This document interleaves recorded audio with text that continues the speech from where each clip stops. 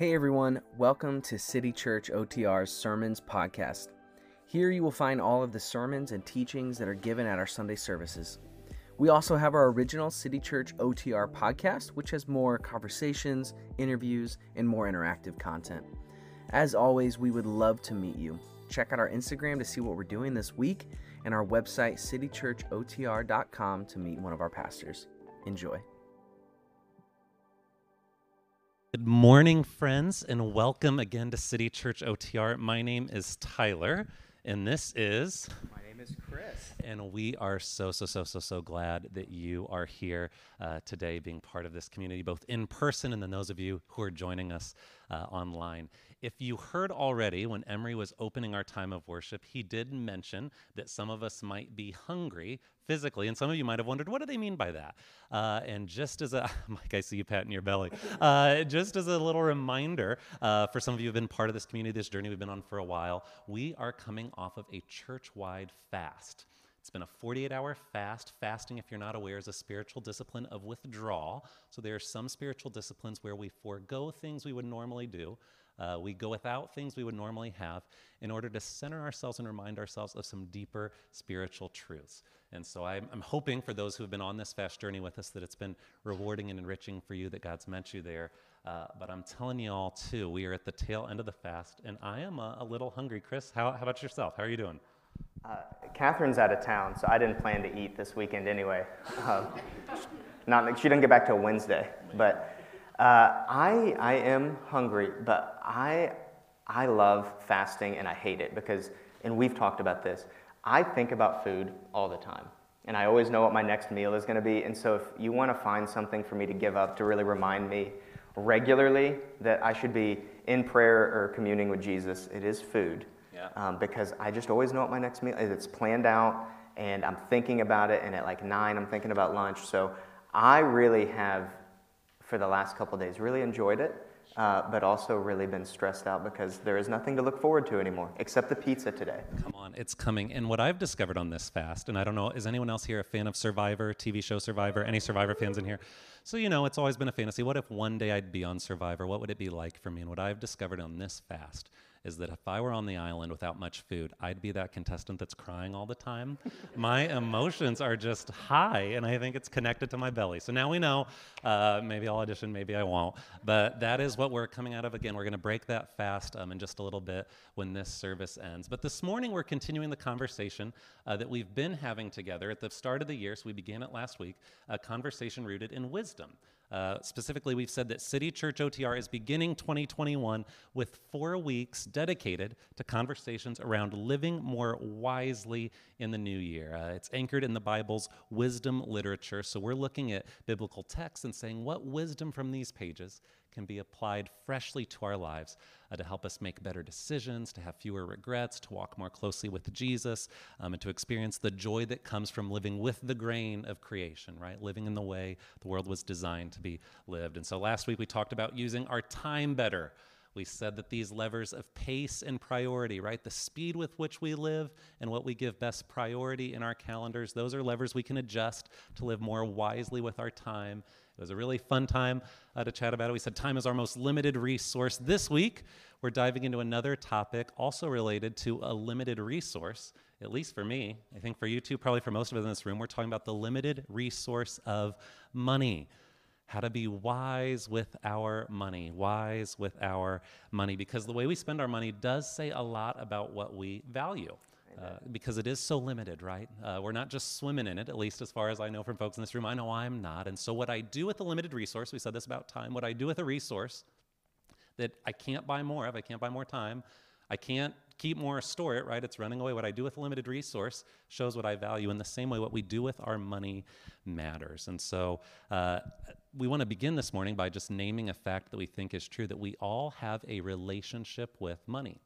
We all have a relationship with money. Maybe it's an estranged relationship, but we all have a relationship with money. We've either had a lot of it or not so much. It's been something that's been easy for us to get or not so easy. It's been something that folks have shared with us or not. And we just own that coming into the room. We know that as many different people are in this room, as many life stories as there are, there's that many relationships with money. I was thinking about my own relationship with money. Mine began in childhood. When we were growing up, we would stop by my grandparents' house every Saturday afternoon for lunch. It was just this tradition that we had. And so I was there. I'm an only child. My cousin's there. She's an only child. And so we're there to my grandparents every Saturday. And wouldn't you know it, but every time we would leave lunch on a Saturday, my grandpa would give us like a little like allowance. So it started as this crisp $5 bill, right? Which when you're young, like that, $5, wow. And then as we got older, by the time we were leaving high school, it was $20 a week. Come on, I thought I was rich, y'all. In fact, I remember one Saturday, my uncle, we were kind of not in line, but like we're leaving and it's like, 20 to Cora, 20 to Tyler. My uncle's trying to get in the line to see if it'll keep going. It's like, nah, this gravy train is just for the grandkids. But it was through that allowance, honestly, as I was thinking of my own experience of money or journey with money, through that interaction with my grandpa, that I learned lessons about saving. I learned lessons about spending. I learned lessons about generosity. I mean, my grandpa, incredibly generous. And what's true is, in the Bible's wisdom literature as well, we find many, many lessons about money. And if you're looking for a summary of all those lessons together that I find reading the wisdom literature that we think is really true as we were talking about these points together, here it is. If we're trying to summarize the wisdom's literature teaching on money, we would say that the Bible warns us against greed and encourages us towards generosity. So all things considered, there's so many specific nuggets you can dive into, and we'll do some of those today. But if you're looking for the broad brush summary of what does the biblical wisdom literature say about money, it's this, that the Bible warns us against greed and encourages us towards generosity. But I don't just want you to take my word for it. I want to prove it to you from Scripture as we do here. So if you have a Bible with you, will you join me in the book of Proverbs? It's one of the Bible's wisdom books, Proverbs. It's there alongside Psalms, Job, Song of Solomon, and what's the one Ecclesiastes is the 5 wisdom books, right? So one of the wisdom books, Proverbs. And there in Proverbs, in chapter 28, beginning in verse 15, we read this. It says, "A greedy man stirs up strife." And we read in Proverbs 15:27 that whoever is greedy for unjust gain, so whoever is greedy for unjust gain troubles his own household, but he who hates bribes will live. Now, I want to tell you that there are many of these kinds of proverbs in the Bible, many that set up this kind of duality between a greedy person and a non-greedy person. And the lesson of all of them is kind of the same, that greed causes trouble, that greed causes trouble. It causes us to sacrifice our character. It can lead us to exploit others. It can prompt us to cut corners. It can result in destruction and regret. And just to define greed, greed is different from ambition. There's nothing wrong with working hard, but greed is working hard for me. Greed is saying, what can I get for me? What's the most that I can get out of this moment? And so there's so many warnings throughout the Proverbs against this idea of just greed for me, with no eye towards my community and no eye towards my heavenly Father, right? They said this can be dangerous. This can cause trouble. But generosity, on the other hand, the scripture says, generosity can cause us to thrive. In Proverbs 28:27, we find this encouragement. It says, "Those who give to the poor will lack nothing, but those who close their eyes to them receive many curses." So if you give to the poor, lack nothing. Those who close their eyes to them receive many curses. And I want to pause here because this verse, friends, I think has been manipulated and abused by all kinds of spiritual people in the past. And so I want to say kind of what this is and what this isn't. Some have twisted these words to say, if you give to the poor, you will get rich. It's like I put my quarter in the gumball machine and my gum comes back out, right? So if you give, you will get. If you give, you will give. Money in, gum out.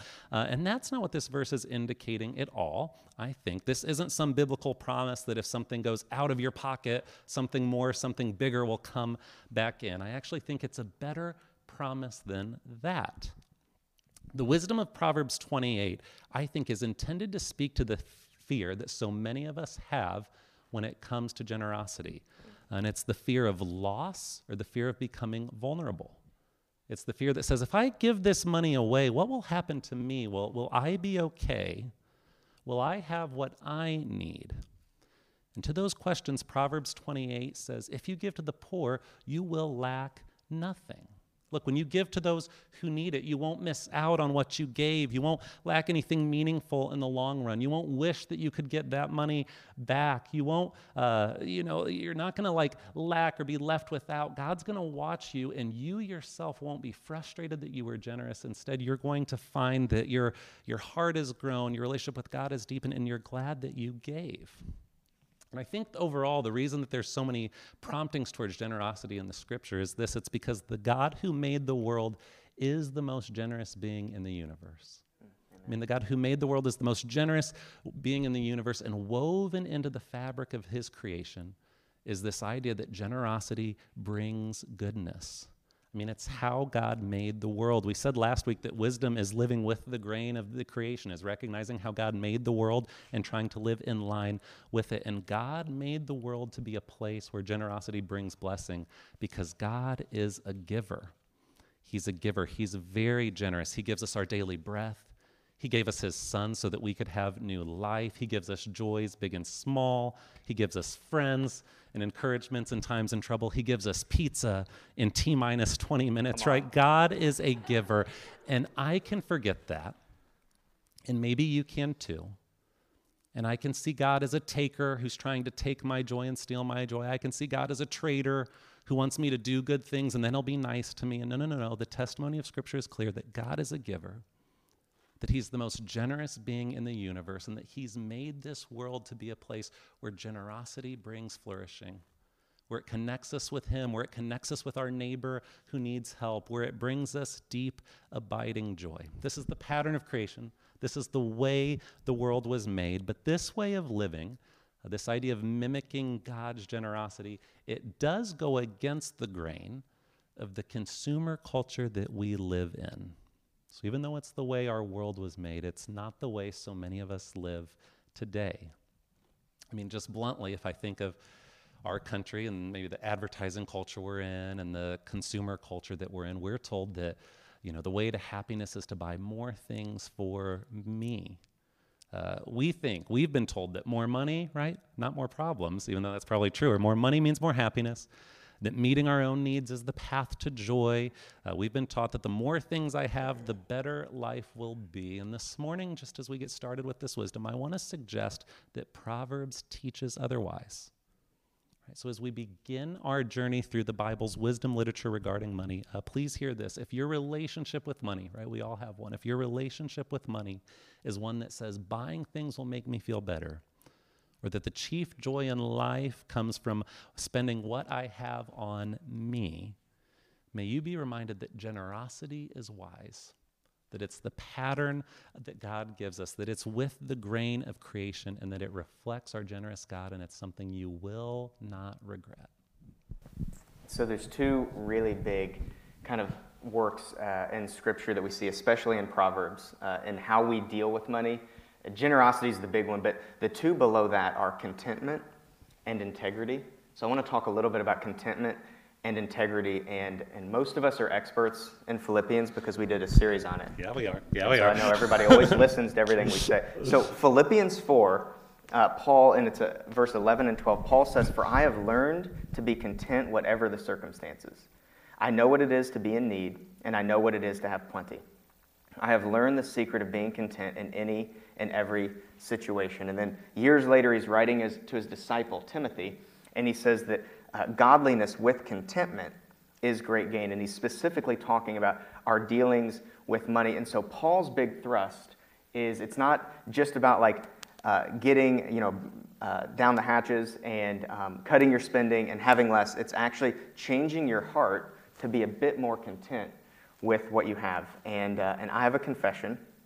I know as a pastor, you expect me to only read the Bible and listen to sermons, but I love listening to financial podcasts. I know. It's so nerdy. I'm so sorry. There's the whole movements out there, the FIRE movement, financially independent, retire early. I just love that, the managing, the investing. If you want to talk about money, I'd love to help you. I'm free. I might even pay you to do it because I love it so much. But I love that whole world.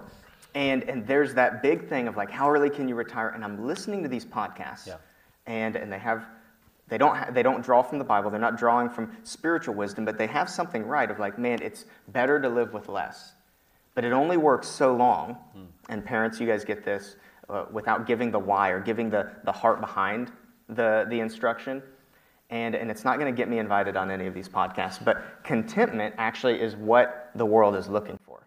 Contentment, especially as you're dealing with money, it's not just how little can I spend, how little can I live on. That works for a while, thanks Marie Kondo, but that doesn't work forever without actually changing the heart of what's going on. And I love this quote. It's from Bridgetown Church, a church that we have learned a lot from. It says, through the discipline and practice of contentment. And so it's not just like, I was born with contentment, you weren't. It's this discipline, it's this working out, it's this practice of contentment that we extinguish the fire of more in our lives. So as we practice contentment, we actually start to see that we need less and less and less, because there's this gap that we all live in where here's what we need and here's what we want, and contentment teaches us to live in that gap. Contentment teaches us to kind of live in the in-between. And I also have learned a ton of this from my grandpa. My grandpa, back when I was in college, and this is going to go against everything I believe in terms of Tesla, but he called me when I was like a sophomore in college, and he's like, hey, I got some oil wells if you want to invest in them. And so we bought a couple of oil wells in the middle of Illinois. They're not big. I'm not a millionaire. Check the price of oil, you'll see. But so we buy these oil wells, and all through college and especially early adulthood, I'm driving to and from Illinois, and we're talking about what if we did this or pump jack that or clean that off, maybe it'll make more. And at the end of every single one of those, at the end of every single one of our dreaming sessions about how we can pump more oil, he'd say, well, look, this is just for you to learn. If it makes money, if it doesn't make money, I'm not going to eat any more steaks. And that's Indiana vernacular for I have enough. And I, at the end of every session, and I learned how to like pull tubing out of a well. I couldn't do it, but I learned. I learned how a pump jack works, but the easiest thing that I can point to of learning in that season was, gosh, there's a point where, and you know, this guy's done well in business, and he just says, I don't need to eat any more steaks. And so maybe it's not steaks for me, although it is right now in this moment. But maybe it's shoes. I just don't need any more shoes or clothes or home decorations. But there's always this gap where it says, okay, here's what I need. Here's what I want. And man, I actually think I could be content in the midst of that. And so contentment is a big deal. We see that all throughout Scripture. And right along with it is this idea of integrity. And I want to read, as I was reading all the Proverbs, I did not think this was going to be the one that stuck out to me. But Proverbs 20:23, you guys probably have this painted on your wall. It says, the Lord detests differing weights, and dishonest scales do not please him. Mic drop, right? So back then, it's like a trading culture. Everything that you do is based off of like a scale being even, an ounce of flour. I don't think they used ounces for an ounce of gold. But there were times that people would kind of manipulate scales to be a little off balance. Yep. You've done this with your electric scale. When you hit it at like -5 and then you get on and you weigh 5 pounds less. Come on. It's not just me. But they did that back then, and it was this idea of, man, I didn't reset the weight, or maybe I didn't do it, but there was this idea, and the heart of the proverb is, how you think about money when no one's looking actually still matters. And what you do with your money when no one's looking, or maybe you didn't reset the scale, but how you interact with money, especially when no one's looking, still matters. And I'm ashamed to tell this story, but I will. As a high schooler, and I told you this week, this is a good one. my friends and I used to go to Steak and Shake. It's the only place open, like really late, 24 hours. So in high school, we'd go there Friday nights, and it was like midnight, maybe even 1 a.m., and I promise, I never said anything. I never struck this deal. None of us did. But one of the servers there was named Nick, and he was a guy that we went to high school with. We weren't really friends with him. But we, after a while, he just started bringing us our check, and we would order $10, $12 worth of food, just 12. And we'd get the check, and it would say $2. He would just charge us for a drink. And we didn't say anything, but we knew what to do. He charged us $2. We're going to not tip 20%. We're going to tip like $150. So he gets, a $3 tip. And we all walk out of there. We save money. Nick makes way more money. Everyone wins. A few years later, Steak and Shake filed bankruptcy. I don't think it was because of us. But I look back on that, and it's like, you know what? I didn't do anything wrong. Like, I didn't do anything illegal. Sure. If anybody did anything illegal, it was him. I just paid the check that was given to me. I could totally rationalize this and really sell you on why I was doing only what I was supposed to do. But that lacked integrity. It lacked integrity. It lacked this idea of, man, I actually care more about like my character before God than I do about saving a few dollars. Yeah. And we always think that our integrity will increase when we get more money, right? Just the same way with generosity. We'll be more generous when we have more money, but who we are right now and the decisions we make behind the scenes actually is preparing us for the kind of person that we will be. And I believe, not always, but I believe it prepares and communicates to God, man, I can steward this. If you give it to me, I can steward it. And we know plenty of examples that that's not true. Lots of rich people with no morals. But at least before God, there's a moment where I think we have to say, and I didn't say it at Steak and Shake, man, my character's not worth $8. Saving that much money isn't worth that amount of my integrity. And so it's this idea of, man, who are we when no one's looking? And it might not be Steak and Shake for you. It could be that you get the Amazon package and you break it, and then you're tempted to send it back and say it was broken upon arrival. Might be ordering a water, and then you see that they have your favorite lemonade, and you just fill it up a little bit with water or Diet Coke. Done that one too. Not recently. It could be that you see the cashier charges you for 7 things, but you know you ordered 8. It could be somebody dropping a $20 bill, and you pick it up, and you kind of yell, you drop this, but they can't hear. It's the moments where it's like, that's not outright wrong. That's not outright illegal. But man, it's not worth it either. And who we are and how we deal with money when no one's looking really, really matters to your character, and it really, really matters to God. And maybe this is the hunger speaking, Chris, and my emotions, but I sincerely believe, and just want to say it, this is a lesson I've learned from you.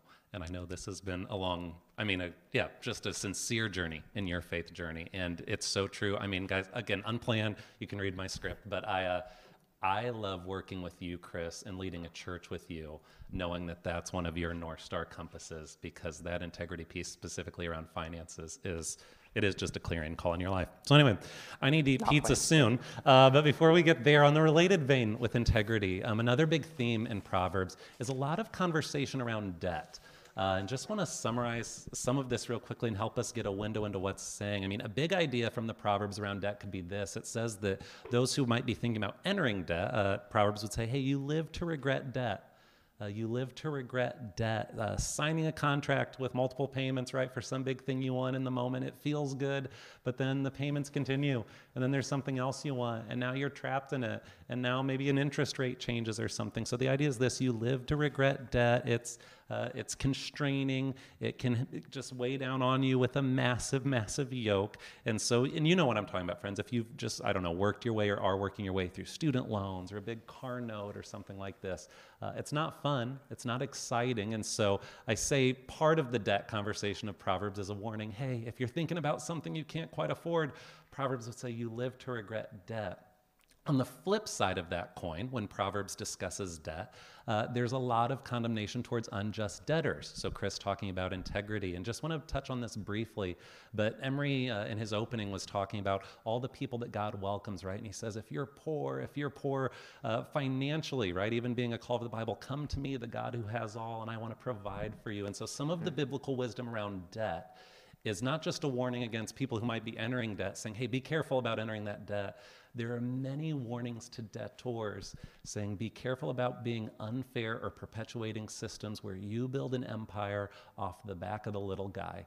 And that's one of the things I love about the biblical wisdom literature. There's warnings for both sides. There's warnings for people that, hey, don't take on more than you can afford. And there's warnings for people that says God is watching, and one day will set everything right for those who leverage their power in a system in order for their own gain. And so whatever side of the coin you're on here, if you're on the man, maybe God's telling me to slow down on the debt, or if it's like, man, maybe because of the role I occupy, I need to live with more justice and more thought towards those that don't have the power that I have. I just love that both sides are covered in the biblical wisdom literature. And it's a fascinating extension of what you were talking about, that piece of integrity. I mean, it just flows through the Proverbs. So you live to regret debt. And if you're a debtor or someone who holds debt, you will live to regret abusing others because God pursues justice.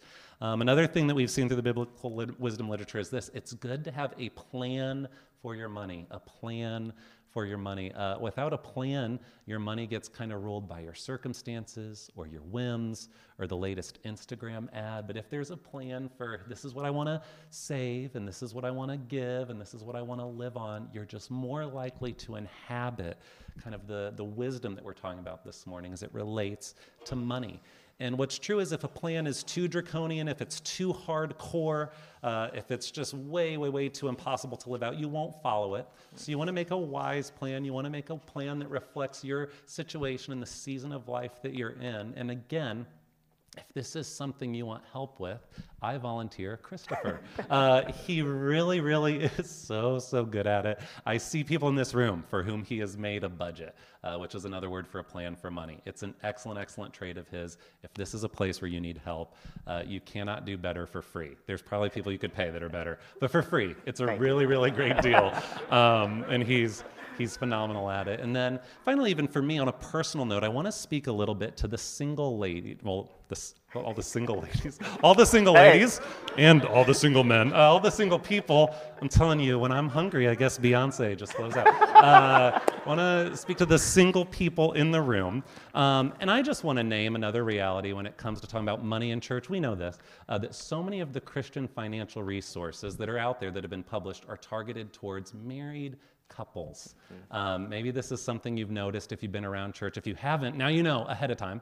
But so many of the financial resources in church are targeted towards married couples. That's where, and again, I respect this man, but that's where like Dave Ramsey's biggest success stories come from, right? These married couples that pay down hundreds of thousands of debt. And we love Dave and we love Crown Financial and we're grateful for all those ministries and organizations and people that have helped so many get out of debt. But I do want to say that for single folks, just so that you know we see you, we know that it's not always as easy as a Ramsey might suggest, and that there's some challenges towards single finances that just are what they are, right? So first, single folks, it can be tough to live on just one income. It can be tough. Rent is what it is. Food is what it is.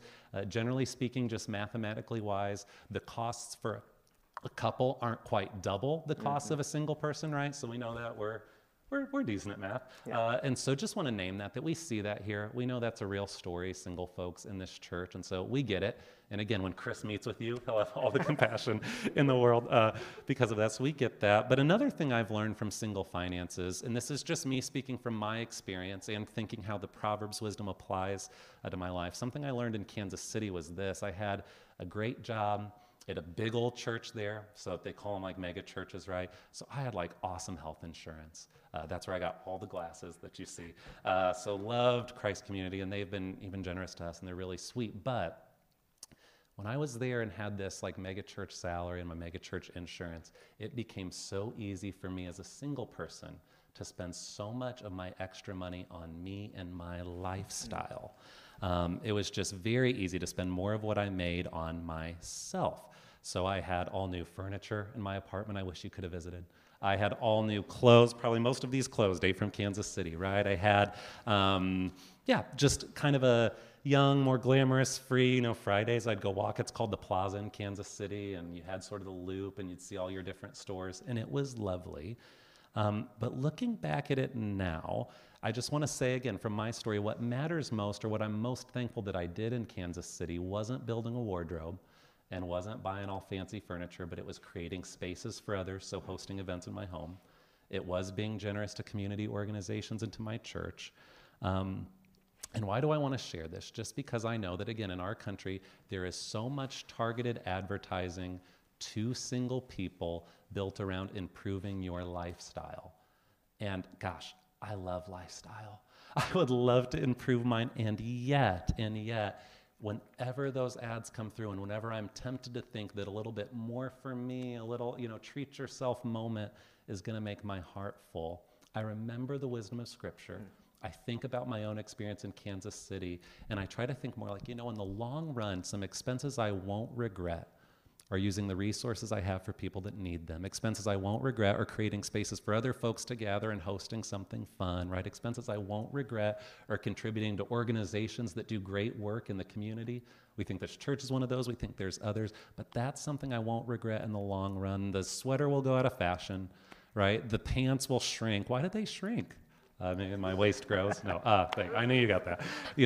That stuff changes. Those investments in things that last, I won't regret. And I know that warning probably goes towards couples too. It's just something I felt as a young, glamorous, single person in a city. Man, everything is designed to tell me this is the path towards happiness. And I can tell you with just a little experience in the rearview mirror that it's like, man, it was honestly those other things that brought so much more joy.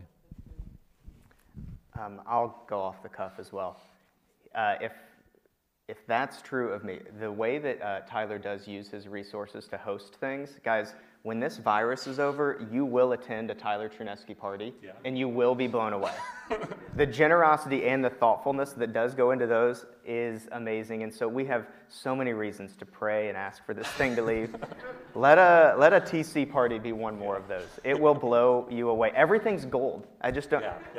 Which is contrary to maybe spray paint. It's all gold, gilded, as they say. Okay, so I want to end talking about, the big one is generosity, and you've touched on it. Generosity is the best weapon we have to breaking the consumer mindset. It's the best weapon that we have to, I think, forming ourselves into the kind of person Jesus would be with money. And you can't be greedy and be generous. It's very tough to mismanage money while you're being incredibly generous. And the big thought that people have, especially when you don't have a lot, is it doesn't, I have so little to give that it probably doesn't really matter. I just won't yet. And I promise, Jesus is so much more concerned with how much it costs than how much you give. You see that in a parable, or actually in a real story. Run that one by again, Chris. Jesus is so much more concerned with how much it costs than how much you give. He very much cares about the heart posture of when we give to things or when we're generous with our money. And my favorite passage in the whole Bible on generosity is 2 Corinthians 8. It's 1 through 4. I'm going to read verse 2. But it's Paul writing to Corinthians, and there's this other church in Macedonia. And from what we know of history, there's something going on there. I think it's a famine. So modern day, let's call it a recession. But there's a famine going on in Macedonia. He's raising money for the Jerusalem church, and he's asking all of his churches to give, except for Macedonia, because he figures they're poor, I'm not going to ask them.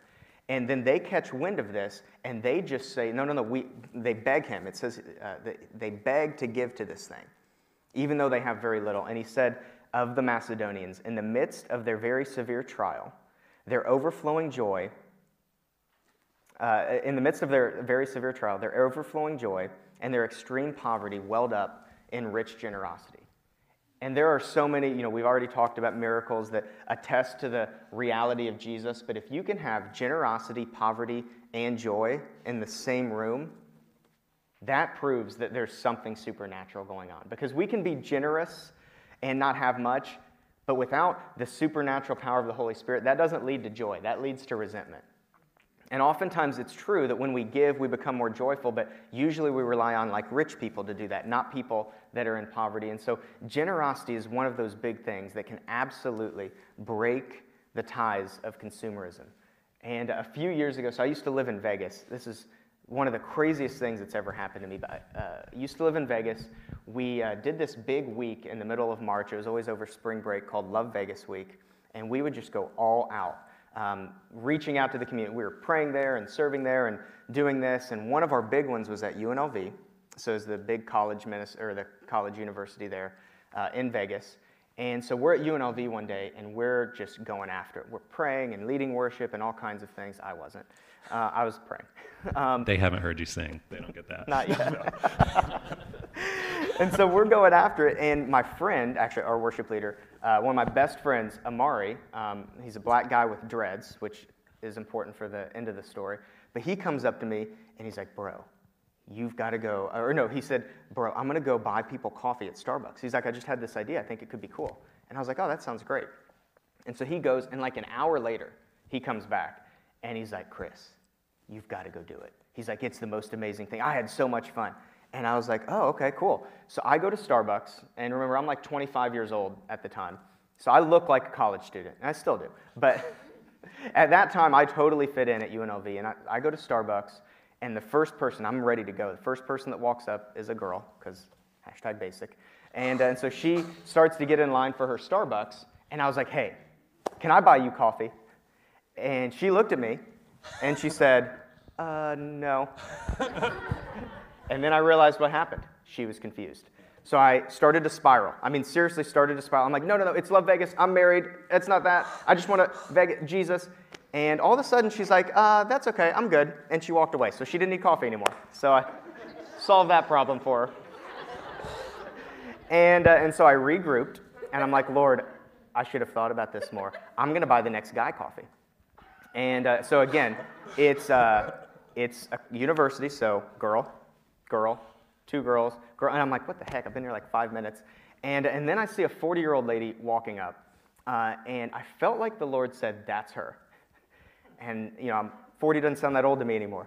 But back then I'm like, Lord, I still don't know if I want to do another girl. And he's like, I really felt like the Lord said, buy her coffee. And so she walks up, and I'm like, excuse me, ma'am. I said, ma'am. I said, I would love to buy you coffee. It's Love Vegas week. We think Jesus loves this campus. We know Jesus loves you. And so we're just sharing that. And she looked at me, and she was like, well, I'm the dean of students, so maybe somebody else needs it more than me. And I was like, oh, probably they do. But I really felt like I was supposed to buy your coffee. And she's like, okay. So we get in line, and I know you guys, you barista coffee people out there, call it something else. We call it small. In like regular world, she gets a small coffee, and a small black coffee, $2.85. And as she's checking out, she's like, well, can I buy somebody else coffee? And I was like, yeah, that'd be great. So she turns around. This is like a 40-year-old white lady, turns around. There's 3 Asian students behind her. And they're loaded down with like muffins and lattes and chais and all kinds of stuff. She was like, hey, can I buy your coffee? And they're like, why? And she's like, I don't know. This guy just bought mine, so I'm going to buy yours. So they're like, sure. And she spends like $17 on them. And I was like, Lord, you are so good to me. I dodged a bullet there. Thank you for giving me this lady. And so she spends $17 on these students. So these 3 Asian students turn around, and there's a black student behind them. And they're like, hey, can we buy your coffee? And of course, he's like, why?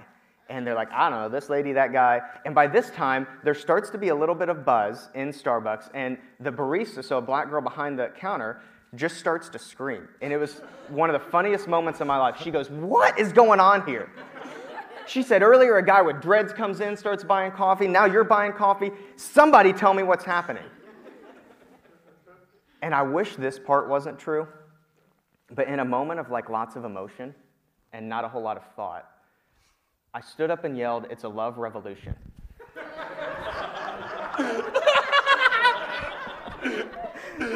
I don't know why.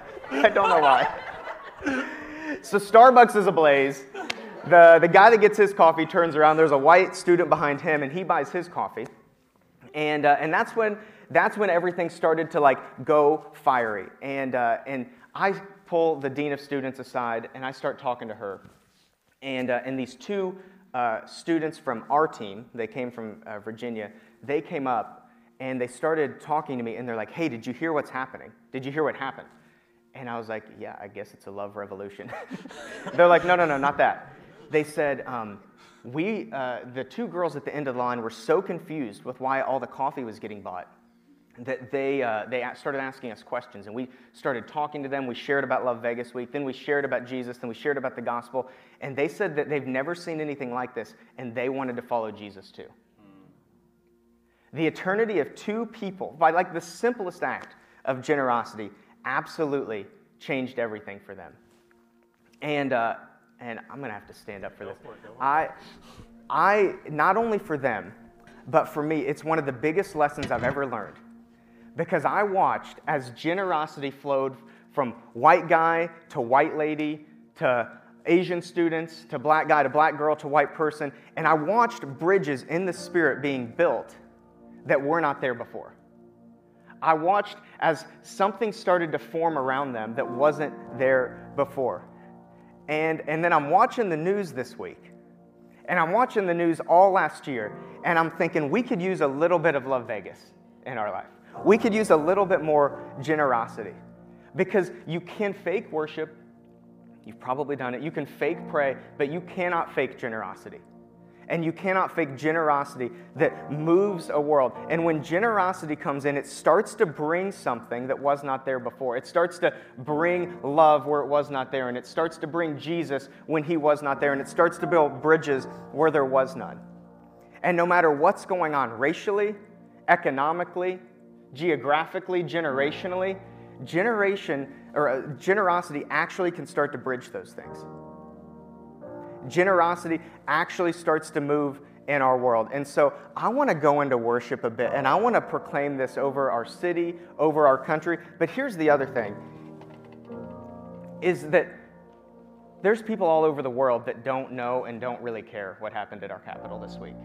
Because they're praying for food, they're asking for clean water, they're looking for clothes, they're hoping for a job, they're wanting to get out of the sex industry, they're wanting to get real education. And guys, I believe that generosity actually can change the world. That when we start to move in generosity, that it doesn't just change the world though, but it starts to change our hearts. Generosity done in love can move mountains, can build bridges. And I'm looking back at that campus, and I'm thinking about that day, and I'm thinking, man, it was just so simple. It was just so simple. But it changed everything. It changed everything for two girls. And so we want to do more than just rant on Instagram. We want to do more than just advocate. We actually want to move. We actually want to be action-oriented in what we do. And so I want to start to proclaim this over our city. So let's stand up. Let's go into worship. And I want this to be more about just like parting with your money, but I want you to think, how can I leverage the things that I have? How can I leverage the resources that I have to change the city, to change the world? Because we actually believe generosity can change the world around us.